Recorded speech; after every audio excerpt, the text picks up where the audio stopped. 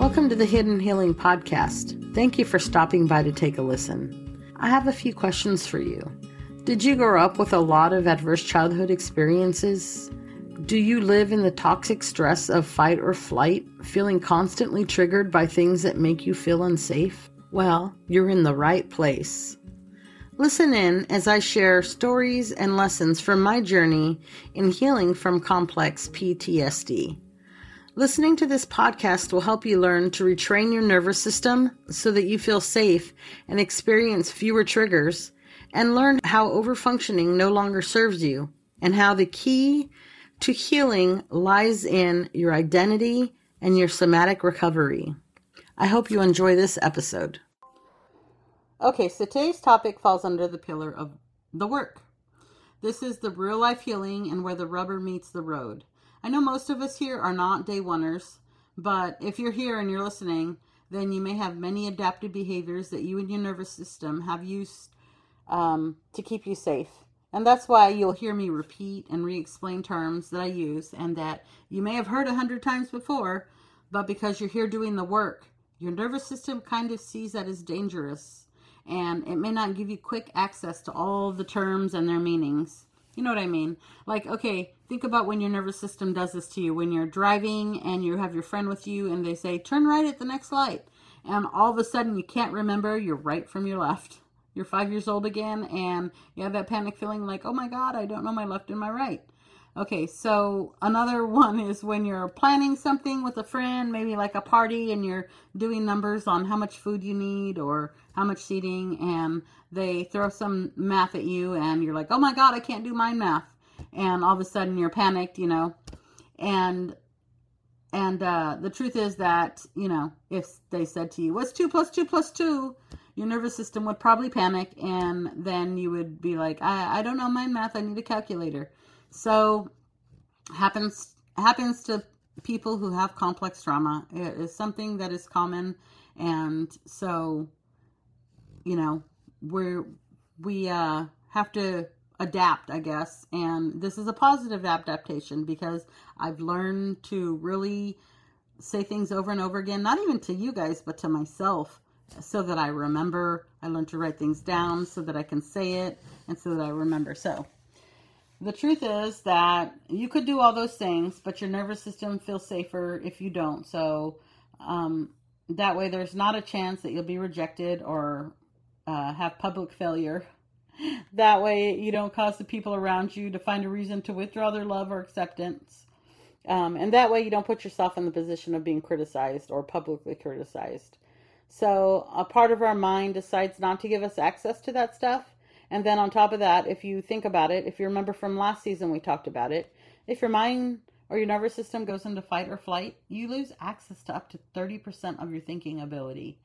So all of that to mean that I'm going to keep repeating myself a lot, because it's not just for you, but it's for me too. And when our nervous system feels a little bit in danger, it will do all kinds of little tricky things, right? But this is a perfect segue to today's topic. Today we're talking about when we use overwhelm and confusion as an adaptive behavior so that we remain safe from all possible negative scenarios that I mentioned before, like public embarrassment or a chance of rejection or withdrawal of someone's love or acceptance or belonging, fitting in, or being criticized. All of that, it's protecting us from that. But do you see the pattern?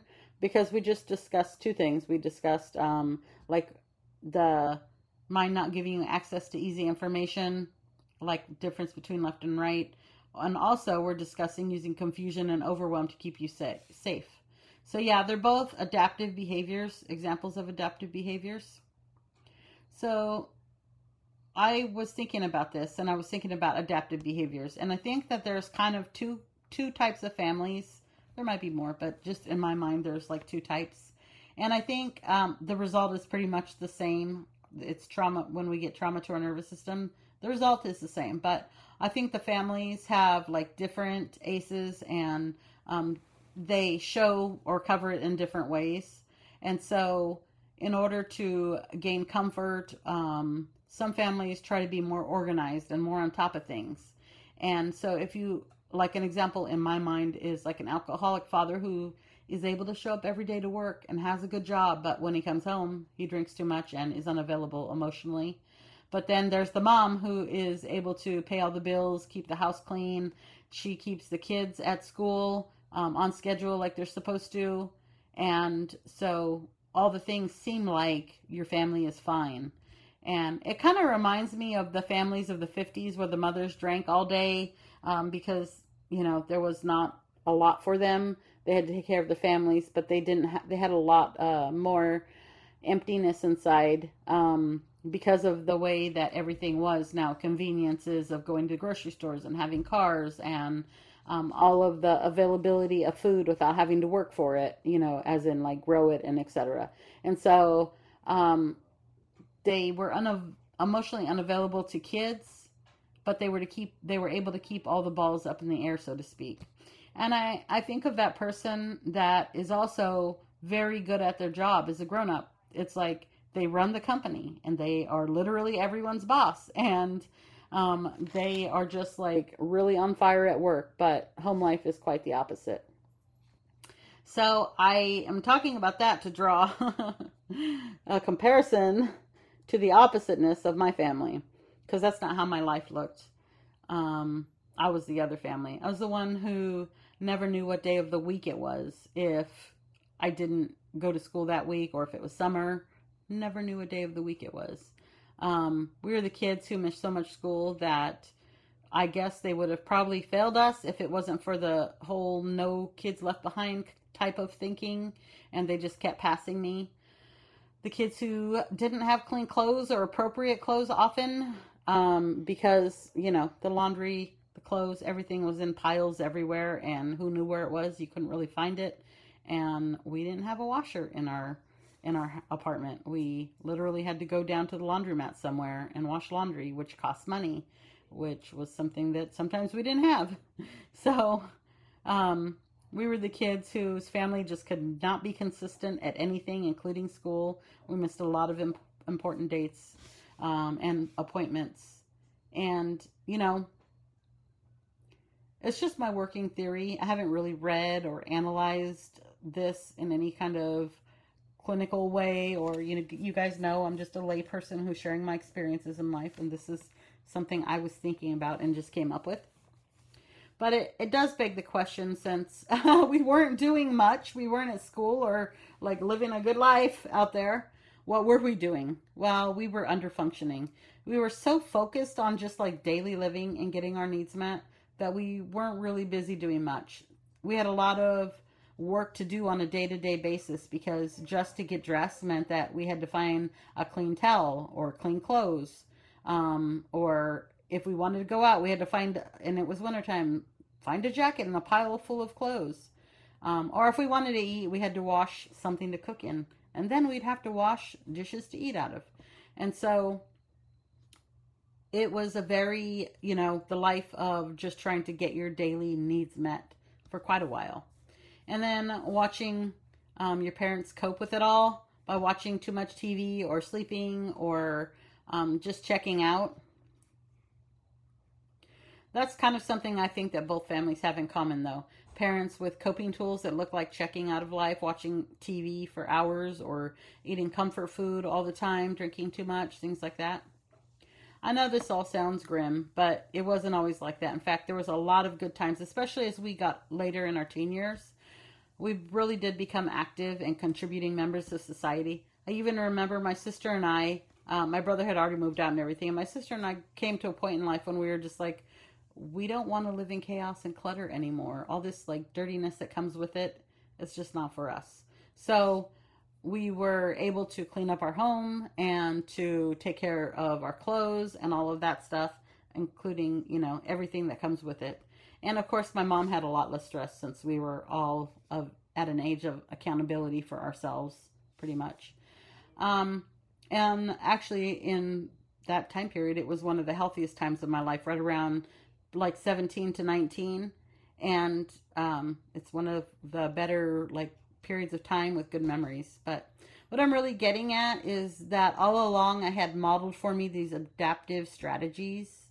And then really I had a lot of time to see that and to get those behaviors like deep down inside. And plus, I had my own trauma that really short circuited all my nervous system and my brain. And so I found those behaviors useful. So that's why I use confusion and overwhelm. And as a grown up, I began to see that, and it is not a useful skill to have to be able to live like that. So, what is overwhelm and confusion, or what are overwhelm and confusion? Overwhelm is the state of being when someone feels completely inundated emotionally or mentally by excessive amounts of demands or stimuli. It can manifest as feelings of being unable to cope or manage a situation that you have at hand, and it results in loss of control and a sense of drowning in your own chaos. And confusion is very similar, and they kind of go hand in hand. It refers to a mental state of being disoriented where you struggle to understand or make sense of anything, a situation, information, your own thoughts. Like, think about like trying to balance a checkbook, which I don't even do. But back in the 90s and the 80s, it was, 70s, it was things that people did, and you couldn't see the numbers or you couldn't add up your bills because it was just so confusing. Kind of like mind fog, kind of confusion, disorienting thoughts and feelings. And it really creates a sense of being lost, not being smart enough or good enough, and just like you just shut yourself down, really. I spent a lot of my life in overwhelm and confusion, starting from a really young age. And I think about it now.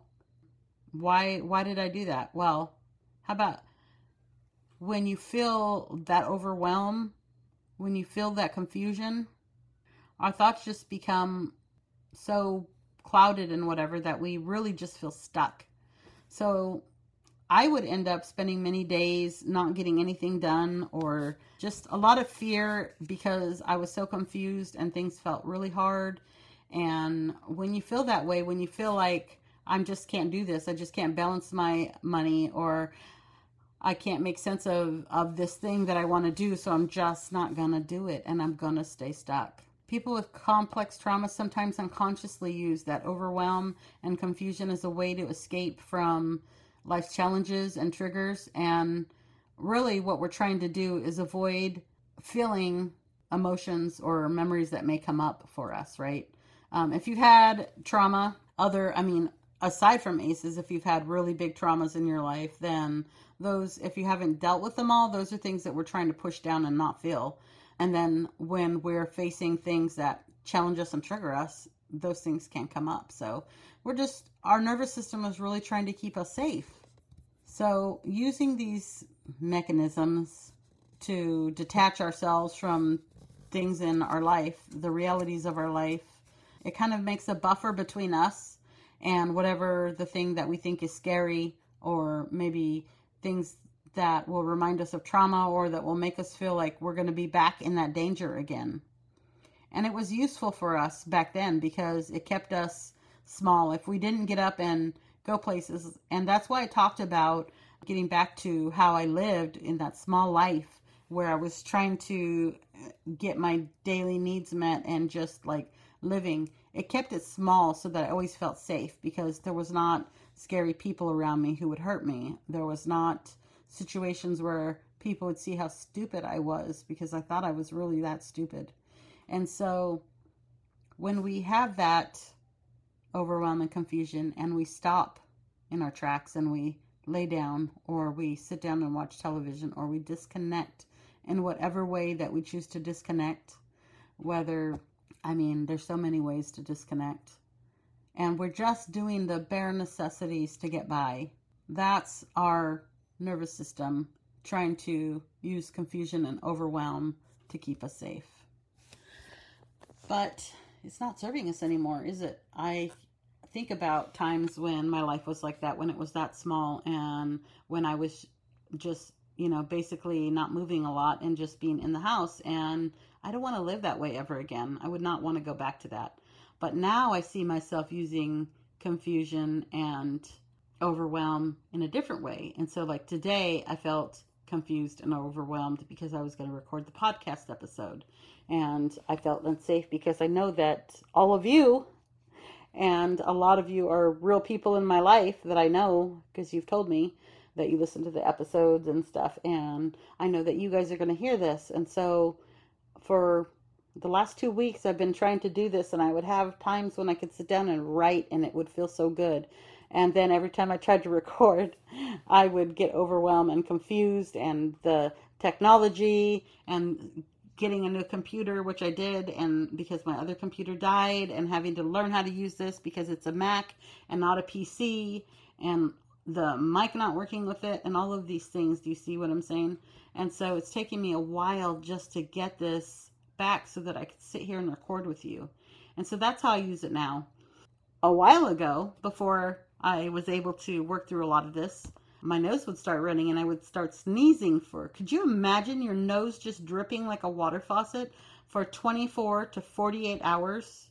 That would cause me just to lay down in my bed and hold a tissue on my face, and I would just lay there, and every now and then I'd get up and blow my nose, and by the end of it all, it would be so sore because I was so stressed about something that my body was just like, nope, we're calling it. You're confused and overwhelmed, and you need to lay down. You cannot handle this. Those are examples in my life. What are some examples in your life? What are some patterns that you do when you use overwhelm and confusion to help you remain safe? Take on too much responsibility, and then all of a sudden it becomes confusing. Appointments back to back, or things like that, and then you get overwhelmed and you have to lay down, or you have to take a rest, or you have to cancel everything and take a day, an emotional day, right? So here's the good part. I know that possibly felt very negative, and I'm sorry about that. I wasn't trying to be negative, but if we can relate and see these behaviors, if I can say things in my life that cause you to relate, then you'll know, and you'll see those things that need to change. And so that's why I was trying to express it in a way that would make us connect and see how we're the same. So here's some advice, though. If you want to go all in with your complex trauma recovery, but you're using overwhelm and confusion as a protection, first of all, don't feel alone. Always give yourself grace. Don't feel like the freak who just can't get your life together and you're the only one who's like this. That's not true. All of us with complex trauma have these adaptive behaviors that are no longer serving us. And if we want to get healthy, we are going to look at them. But don't cause yourself to feel negative or bad about yourself. This is something that you did to keep yourself safe, and now you're realizing it's no longer serving me. And so it's common. So if you have complex trauma, if you know someone who does, there's a chance that they're doing this too. So when you feel overwhelmed, or when you feel confused about how to take action in your life or your day, or you have a free hour and you have a lot of stuff and you feel really overwhelmed, and it's the only free hour you have in the day to do these things, and you can't, or you don't know how to show up in your day because, there's so much going on. You don't know where to use your energy and resources. Just stop. Go to your safe place, your comfortable place. For me, it's on my bed or outside on the couch if it's warm and sunny. And then you sit down and close your eyes and go inward and just take a minute to acknowledge that overwhelm and acknowledge the confusion you feel, and just allow it to be. You're not trying to change it. This is where you get to be the neutral observer in your own life, in your own mind. That means don't make those feelings good or bad. Just allow them to exist and see them. I think of it like picking up a rock at the beach. It's interesting, and you see it. You see this pebble, and you turn it this way, and you turn it that way, and you observe it on all the sides, and you feel it in your hand, and it's interesting, right? That's kind of how it is when we get that overwhelm and we get that confusion. Sometimes when we feel that overwhelm and confusion, we immediately stop and we think that the thoughts that we're having and those feelings are facts, or that there's just wisdom in submitting, because you need to slow down anyways. You need to take a step back and be sure you're doing the right thing. And that sometimes may cause you to just stop in your tracks, when what you really need is just a minute to be alone with those feelings and to give them the respect that they need and deserve. And poof, it's like that. You sat down for 90 seconds or sometimes 5 minutes, and the thoughts and the feelings, they lose the power, they lose the energy. And you remember them, but you're just not feeling them in your body. And you can take a baby step forward now, and you can go, oh, that's right. I wanted to clean off my desk. Let me just clean off my desk right now. And then you kind of get in a cadence and you keep going. Your nervous system can become destabilized very quickly. And when it does, stop, go inward, and see the thoughts and the feelings. Another example that I heard that I really loved is like a waterfall. It's like when you're stopping to acknowledge the overwhelm and the confusion, to allow it its place. It's like when you go behind a waterfall versus standing in the waterfall. So recently, this early spring, I went on a hike, and one of the places we go to has this lovely waterfall. And when it rains really hard, which it does a lot, it actually is so powerful. And so I hiked up behind it, and that was the first time. And it was interesting because that was on my bucket list, is going behind a waterfall.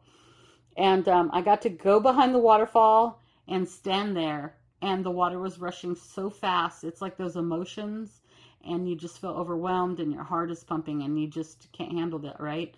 And I could feel that water, even just in the splashes that were getting me, and I could feel the power of it.